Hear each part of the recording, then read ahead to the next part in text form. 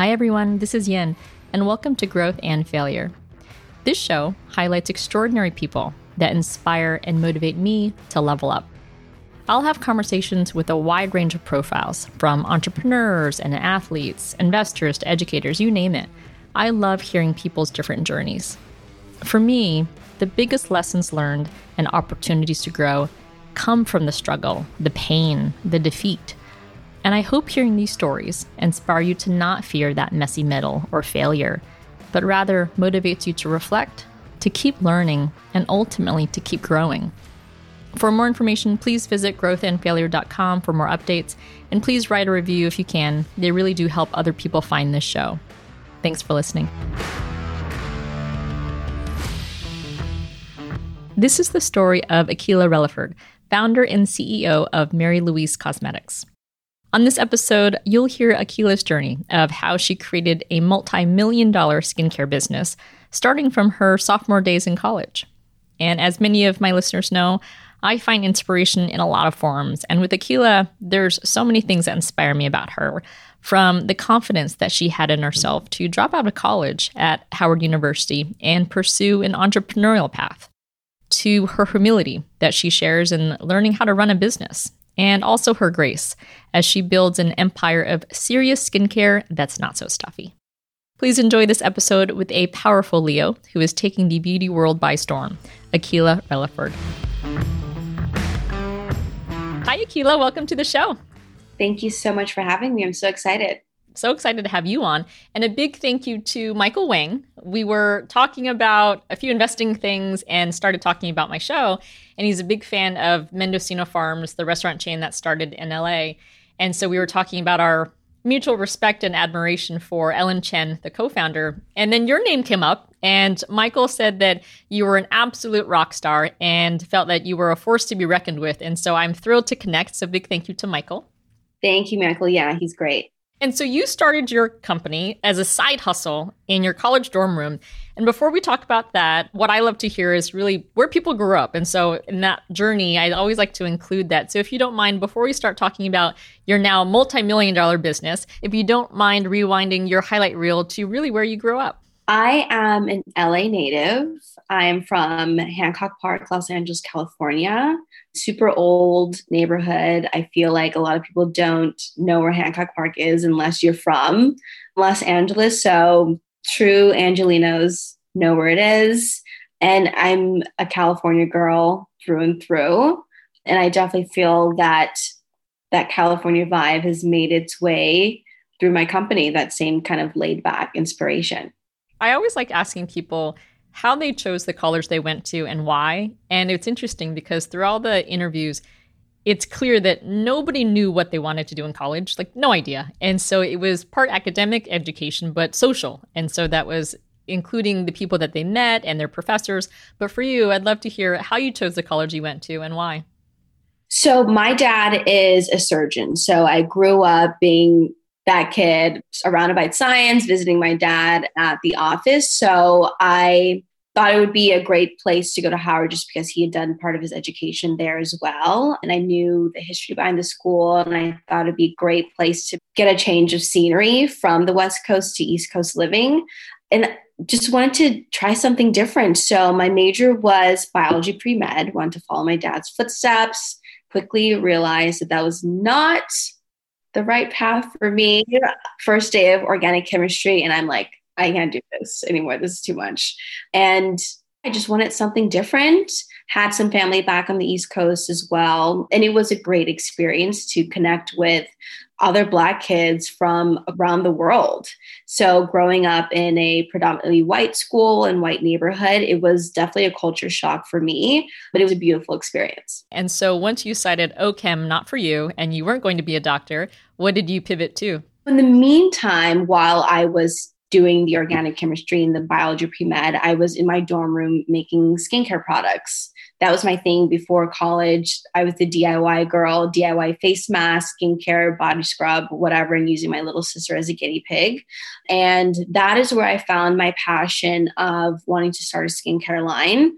When I was supposed to be doing homework in my dorm, I was making skincare products instead, and really sparked this interest of entrepreneurism and doing my own thing.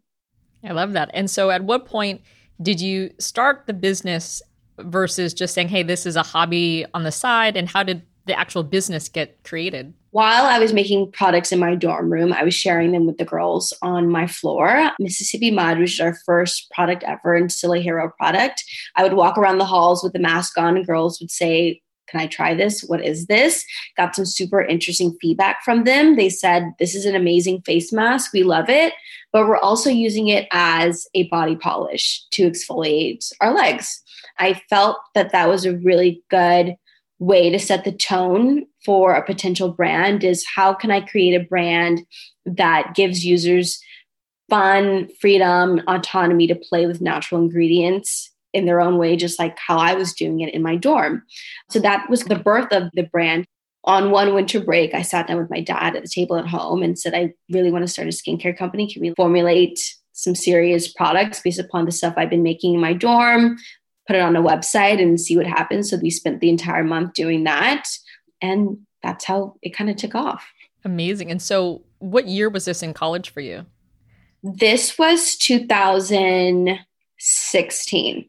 So the winter break of 2016, the website was born, and then our first official product launched. And then the next year, I decided to leave school. So sophomore to junior year in college, you had this business that was kind of booming because people were doing a lot of e-commerce and shopping online. And at what point did you say, hey, let's take a pause in school and really go for it?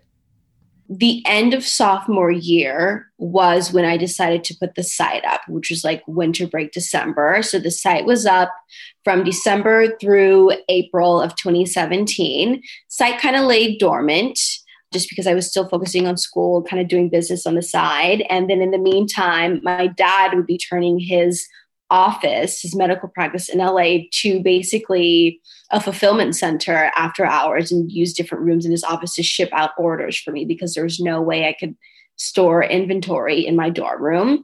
So spring break of 2017, I had a serious conversation with my parents, and they basically said, look, your business is growing. I can't keep fulfilling orders.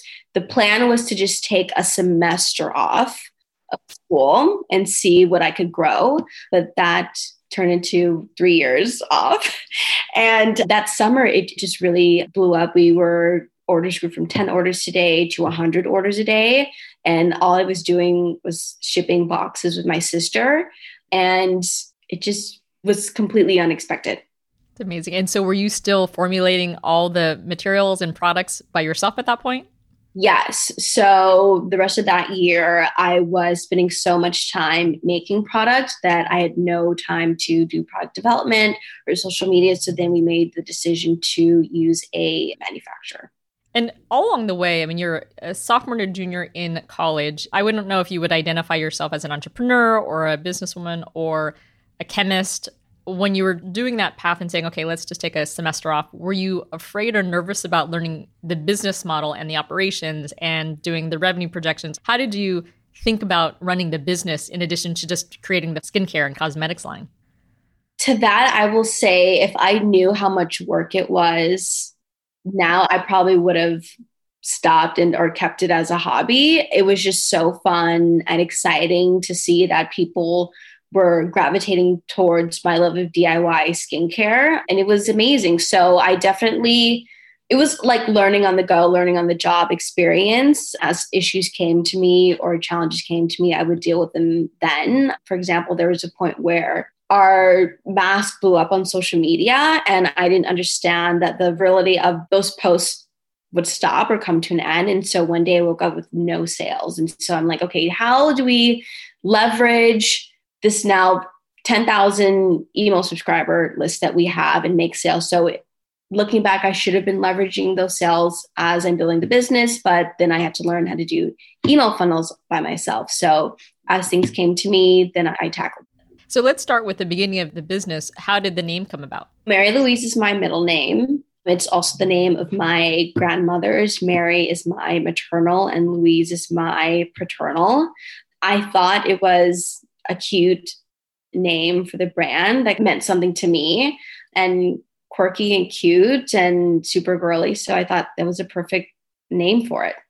Fantastic. And so what were the initial products that you launched with versus where has it evolved to today? Our bestseller today is Miracle Serum. So people automatically assume that was our first product, but Mississippi Mud was our first product. Then we came out with Miracle Serum, which was also formulated in my dorm. And then the Green Tea Cleanser came out, which was a product that I formulated after leaving school, the first product outside of the dorm room. So we went with those three products for a while. And then customers started asking for a body moisturizer. So we introduced Mango Body Butter. So over the last 3 years, we've experimented and played with maybe 17 different products. Fast forward till today, we're in the middle of a relaunch and really refining our product offering and looking at what speaks to customers the most and making sure that the products that we carry now are essential, durable, and really are the face, the stars of the show. So it's a lot of trial and error. So many limited edition collections that we launched and just never brought back. But it was fun. It was fun to create.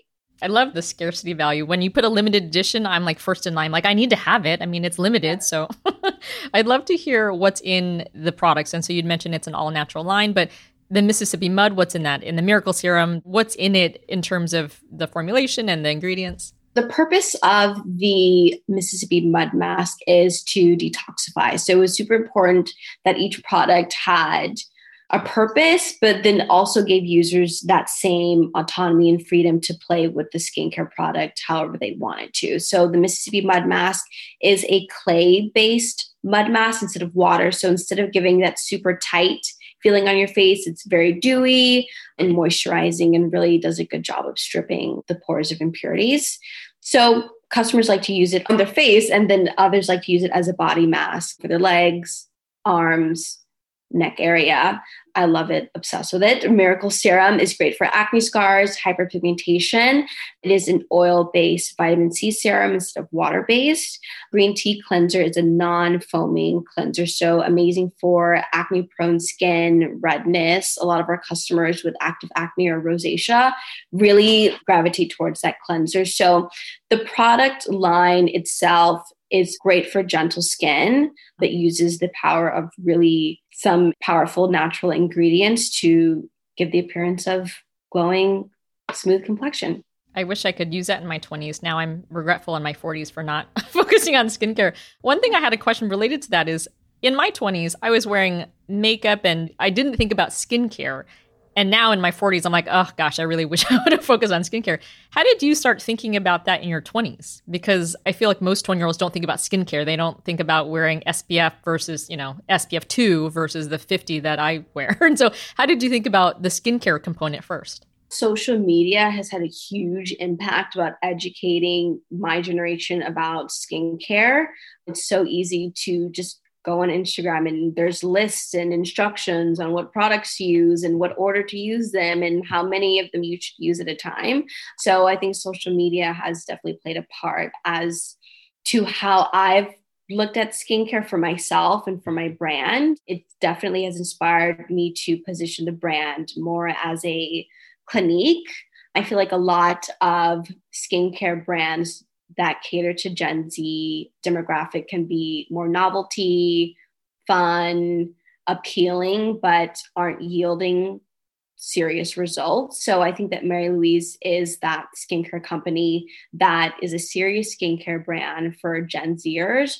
And for example, what's the skincare brand that when you have a 13-year-old or 14-year-old daughter, you want to go and say, okay, it's time to get you started on Mary Louise, something that they can grow into. And I think with the new packaging and relaunch that we're doing, it caters and it transcends across different age groups where you're not going to look crazy if you have this in your makeup bag, no matter what age you are. That was super important too. Do you have the demographic data roughly of who your audience is, whether it's Gen Z or millennial or above? Our demographic is Gen Z women ages 18 to 26. 95% of that demographic are women, and then the other 5% are men. But we noticed that through being published in different publications over the last year that we're able to tap in to millennial women as well, which has opened up a completely new door for us. So that's exciting. And was that a proactive marketing and sales strategy to expand that demographic, Tam, or did it just happen organically? It happened organically. So, for example, we were on the Tamron Hall show virtually in February. So the demographic of that is mostly Gen X women and millennial women. So we got a great response from them and a different customer base. So it was exciting to see how they perceive the products, use the products in certain ways. And it was super fun. That's fantastic. You had mentioned at one point in social media, it had created a lot of sales, but then one day you woke up and there was literally no sales. Can you mention some of the other challenges that you encountered when you were building up the business? Yeah. So we partnered with a subscription box company early on, which turned out to be the most amazing thing now. But back then, they needed maybe 5,000 units of Miracle Serum, which is like still a lot of product right now. So I was thinking, oh yeah, it's just like 5,000, like we can do it. I think I was just so excited to be in a major subscription box that I just did it. Completely mismanaged my money, was not giving time and attention to existing online orders that were coming in because I was so obsessed with this project. Looking back, I laugh about it now, but it was scary at the time. I thought that I was going to close my business down because I was like working on this one project. It's just like one of those founder stories that you tell today, but definitely I could talk about challenges and rejections all day long. Oh, we'll get there. Don't worry. And so going with that, so talking about the business side of it, how did you learn? Did you hire more people to help you and keep your time managed better, or the production and the pipeline to be a little bit more streamlined? How did you look at the business operation side of it? Right. So about 18 months in, once I figured out that I was spending the majority of my time manufacturing and shipping, I knew that it was time to outsource. Just because orders were coming in at a consistent rate, I knew that I could afford it, and then I could focus on growing the brand another way. So we partnered with a 3PL fulfillment center and then a manufacturer. And so now I really had a chance to create content and come back to the roots of the brand, because the brand was born from me creating content online. So at this point, we had maybe 9 to 10,000 email subscribers. I took time to learn email funnels, social media strategies, and kind of put that together. I could not afford a PR agency at the time. So I wondered, how can I get my brand in online magazines? Like, this has to happen. So I would go internet stalk different journalists and writers. I would go on, let's say, glamour.com, go to their beauty section, find the writers, and then go to Instagram, Twitter to find an email address. And so I would have this spreadsheet, and I still use the spreadsheet, and I would pitch maybe 50 writers a week and then just take the ones that got back to me. So maybe 3 to 4 write-ups, which is still a lot on the brand. So that is how we were able to get our organic press and word of mouth referrals and basically spend $0 on marketing. That's fantastic. And how many people are at the business today? So now that we're fundraising, we're bringing on 4 new people, which is exciting. In the meantime, I've been using contractors and outsourcing things with customer service, fulfillment, web development, but it feels good to be able to bring on a team. So these are people that I connected with over the last year who know the brand. So as funding close and I'm able to really build out the team I want, it'll be exciting. So within the next 18 months, it'll be me and 4 other people. Exciting. You mentioned fundraising. I know there's a lot of rejection and failure in that. So let's talk about that. What are the goals for Mary Louise Cosmetics, and what are you trying to do with the fundraise?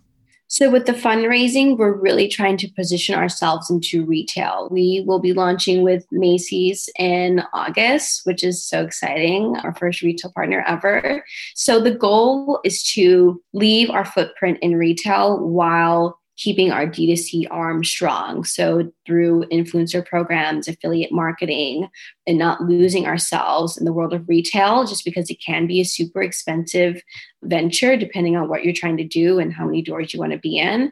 So leveraging social media, press, organic word of mouth referrals, and then having that same level of impact through retail is the goal for the next 18 months. Congrats on the Macy's victory. That's amazing. I think that Macy's is an amazing, amazing place to start, so we can give all of our attention to them and then expand for next year. Exciting. Well, congrats on the deal also. That is fantastic. I know a lot of people strive just to get an interview with those brands and your Sephora and others. And so you've been able to successfully partner with them. That's fantastic. For the listeners who are interested in hearing about that pipeline or that business, how do you go about thinking about all the vendors and who to partner with? And what is that pitch like to the brands like Macy's?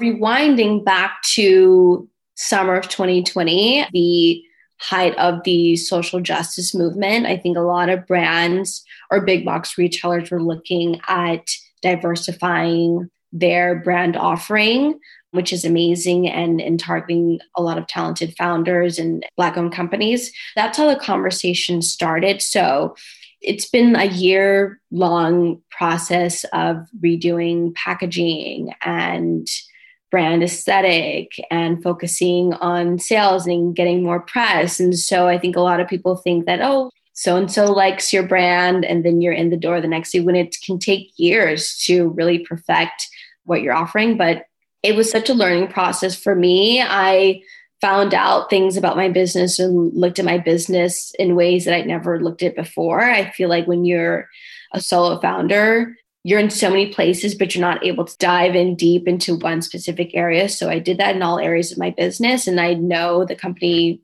like the back of my hand now. So it was a great experience. And I would say to people listening who want to be in retail, who have a consumer brand, is patience and persistent. Be persistent, then be patient, and then be persistent again would be the key.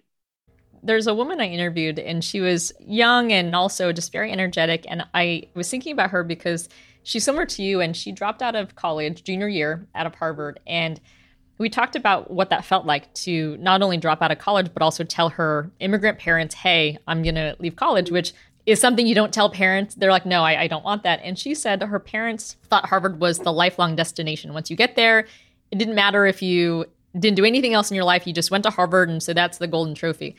And she said, no, college is not the destination, it's the tunnel. And it's the idea that once you're there, then you have a lot of different paths you can choose from. So she was arguing, now she started this software business that is fantastic, and she's managing $250 million in an asset management firm that she started.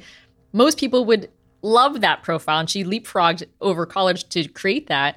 And her parents are still like, so when are you going to finish college? And she's like, no, that's not the point. And so I'm curious for you, is there a desire to finish when you've already created this amazing company that is a multi-million-dollar business? How do you think about that destination versus tunnel framework? I think that earlier on, it was more important to me to finish, just because it took me a while to be comfortable saying that I was an entrepreneur or a founder. Like, it just didn't feel right to me. So when people would get mixers ask, oh, what do you do? Or what, I would be like, I'm in skincare. Like, that's what I'm in skincare. So now I feel like within the last year, my confidence in my decision-making has really increased. I don't have any regrets. I mean, when things got really hard with Mary Louise, or when sales weren't coming in, or I felt like just things weren't working, then I would have those thoughts of, I should have stayed, I should have finished. But I'm looking at life in a way where I don't feel regretful of the decision, and just taking pride in the path that I chose. And what do you think it is in the past year that you gained more confidence? You'd think that in the first year, the second year, as you faced probably a lot more struggle and adversity, but towards year 3, a lot of the business had already been set and the foundation had been placed. What was it in the past year you think that gave you additional confidence? Probably seeing the things I want to come into fruition. Sometimes when you plant those seeds early on, it's hard to stay confident and faithful without seeing results. But I think that's one thing with entrepreneurship. You have to be in a good mood, and you have to be positive even when you can't see in front of your eyes that things are happening. But sometimes things are happening behind the scenes that you don't know about. So I definitely feel like knowing that I made the right decision by planting those seeds, leaving school, and now I'm able to see things coming to fruition has definitely built up my confidence, knowing that patience is key. It will all work out. It'll all work out. Love that. I have one last question about the business before we move on to the questions I ask everyone. But I have a girlfriend who, she used to be a chemist in the business, and now she's on the business and operations side of skincare. But I remember just in our 20s and our 30s, I would ask her, okay, what about this product? And what about that product? And what about this ingredient and that? Because she actually would formulate it.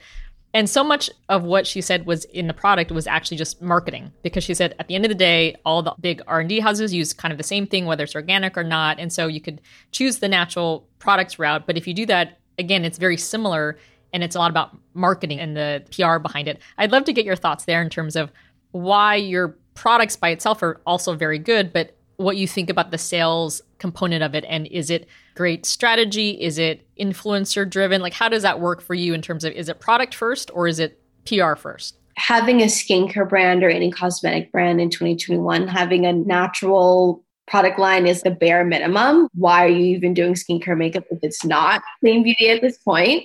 But I also think that leveraging the founder story, the brand story is now more important than ever.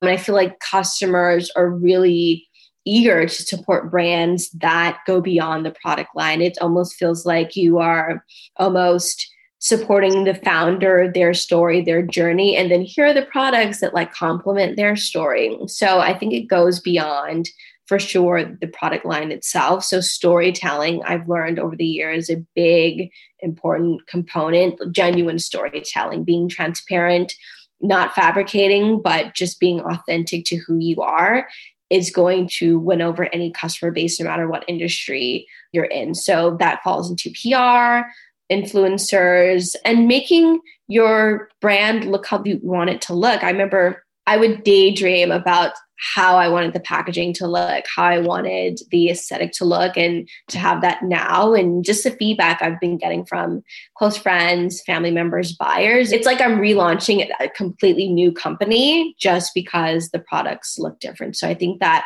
aesthetic is also super important too. Just visually, even if you have the same product in two different packages, which one our customers going to gravitate to the most is important too.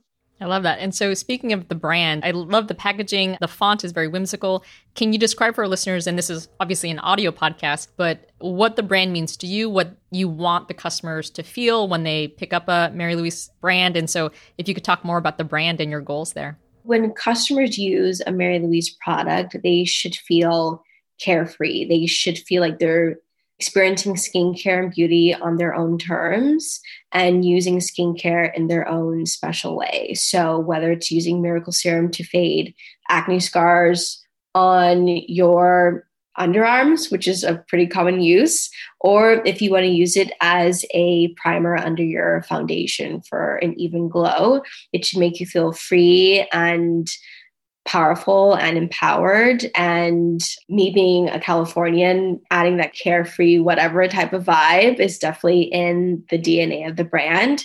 So it should just feel easy. It's serious skincare without being stuffy. So I think that's important to have as well. And how do you think about the price point?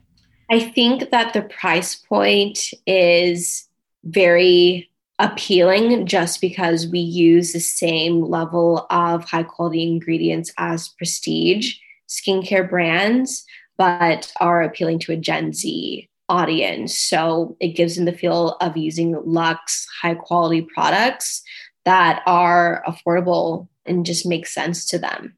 When you formulate new products or even for the existing popular products, do you think about product first and experience first, or do you think about economics and margins? Just because I'm more of the creative person, I think about experience and product formulation first. And then I'm like, oh, okay, now we got to do COGS and now we got to do margins now, like the fun stuff. Being inspired by different ingredients. I love to go to farmers markets, be inspired by different raw ingredients there, whether it be turmeric, honey, or whatever fresh ingredients they have, and then add that into the product formulation philosophy. So I'm definitely looking at experience first. You had mentioned in college you had Mississippi mud, and your roommates and your floor mates would show you or share with you how they would use it for different things. So not just on their face, but in other parts of their body. And that quick feedback helped you realize, oh, there's different markets for this. I have a question about more of the demographic feedback, where in my 20s, I don't remember any skincare making an impact for me, because at the time, my 20s, my skin was a lot more just kinder to me versus in my 40s. But how do you do testing for that band of 18 to 25 that your skin is still so elastic and has a lot more collagen. And now I'm trying to find all those products that can infuse it in me immediately. But how do you test for that in a market for the late teens, early 20s? I was always testing products on myself. I got a good idea of what girls my age, whether it be online or on campus. And then not too far was Georgetown. So a few girls from Georgetown would try the products as well. So I think just because I was experimenting with ingredients that worked for my skin and my age range, it resonated with others as well. Obviously, everyone's skin is different, but I think that certain ingredients, whatever age range, work best. So it was like I had a almost focus group of what ingredients were resonating with my age range the most. And then whoever bought products outside of that age range would give me their feedback. And then I would kind of collect that data and see if I could create products that catered to them too. Well, I cannot wait to try Miracle Serum, and I will buy that immediately after this interview. If it's okay with you, I'm going to pivot to some of the questions I ask everyone on the show, starting with who or what inspires you? So many people. Well, today, what has been inspiring me is food. And when I say food, I am in product development mode. So the first thing I do is turn to what foods can I incorporate superfoods into new products. So going to, again, like farmers markets, different places to see where ingredients are trending. So today, food is inspiring me. Someone who inspires me is my mom. I always grew up watching her do her skincare routine and her mask growing up. So she definitely gave me the bug about beauty and skincare. One question that I have added in the past year or so, just because a listener had mentioned superpowers, and one guest in particular, they're like, gosh, their superpower is this. And I just love that so much. And so I thought I'd ask directly, what do you think your superpower is? I think my superpower is probably making friends. Networking, making friends has really made a huge impact on me and Mary Louise, and has opened so many doors that I don't think would have opened if I just saying hello and smiling and being nice. So I think that would be my superpower. What are you most proud of? I am most proud of my resilience. There are always going to be times when you just have to pat yourself on the back, or things happen and you have to just congratulate yourself. Sometimes that's not enough for people to keep going. So I'm really proud that I did not give up. Let's talk about luck. Good luck, bad luck. I interviewed this one woman, Mei Shi, who talked about how good luck really impacted her. It was one of those that she started a candle business in a field that there's a lot of candles, and it's the idea of like, how do you break through? I'd love to hear your perspective of luck. So I grew up in a household where affirmations, manifesting was a huge thing. It still is a huge thing. So many books my parents have and audio tapes my parents would sit me on how to manifest, how to create your own luck. So I definitely think you create your own luck. And I think that being prepared and the right opportunity equals luck. So I think that anyone can be lucky if they are super positive about what they want. Don't let negative thoughts infiltrate, and stay persistent.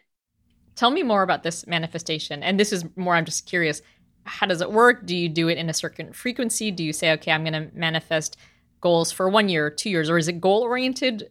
So when I manifest for my business, I script them. So I write them down. Sometimes it's just free flowing writing in the morning or at night or when I'm inspired. But the writing is always in the past tense, as if it's already happened. So that's why affirmations are I am instead of I will. So you have to become present. So if you say I will have a multi-million-dollar business, you'll always be in this state of I will. It'll always seem like it's coming. So in saying I am, you immediately shift to already being there. So meditating has really helped me with that. And so that is what's helped me manifest through my affirmations, scripting, astrology. Honestly, I just add a little sprinkle of astrology in there with my horoscope. But anyone can manifest. Anyone can manifest, and just act as if already you have what you want, and then it'll be on the way. What's the difference between manifesting and creating goals? But looking at goals in hindsight in the same way of saying, okay, I run a multi-million dollar business. What's the language difference for you in terms of goal setting versus manifestation? There's a lot that goes hand in hand.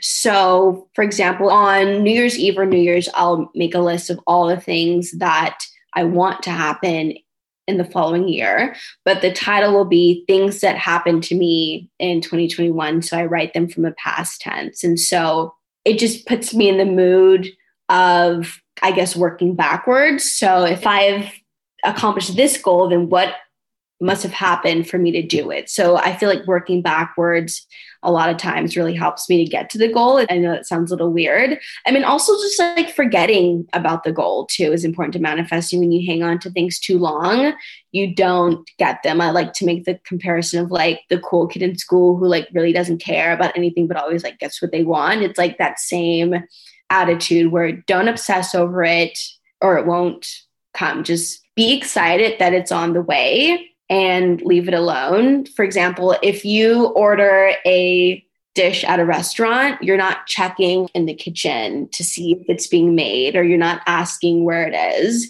You know that it's coming. You're so excited to eat it. And you don't even think you order it. Oh, it's already here. That's the same energy that has to go into manifesting. I love that analogy. Thank you. Certainly the name of the show, I ask people about failures and struggles, and you'd mentioned a few challenges, but if you can share the most impactful failure that you've had, and from that, I'm sure there's a big growth moment. So if you can share that, that'd be great.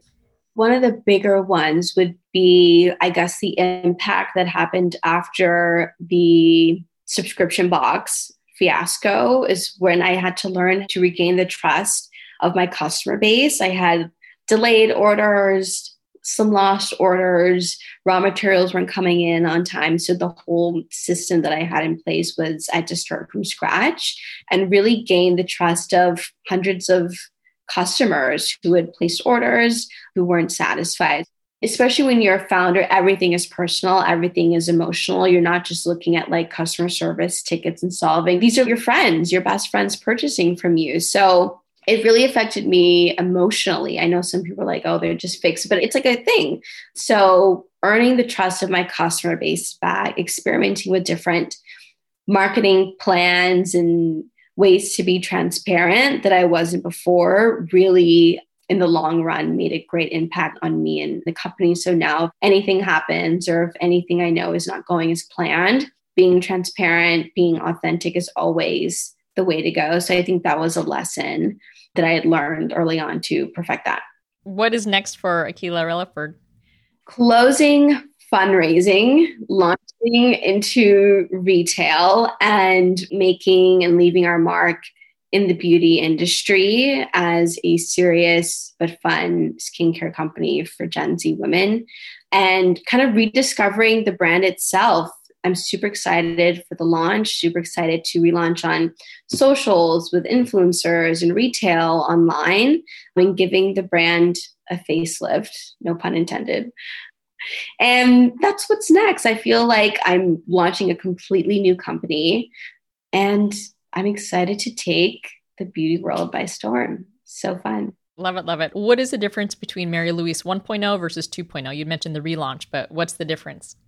The entire packaging is different. It looks like two completely different brands, and the product offering is different. So at one point we had like 15 SKUs on the site, which is a lot for a small company. So now we've narrowed it down to what is the DNA of the brand going to be, what products are selling the most, and what products build the best skincare regimen and just make sense for the user.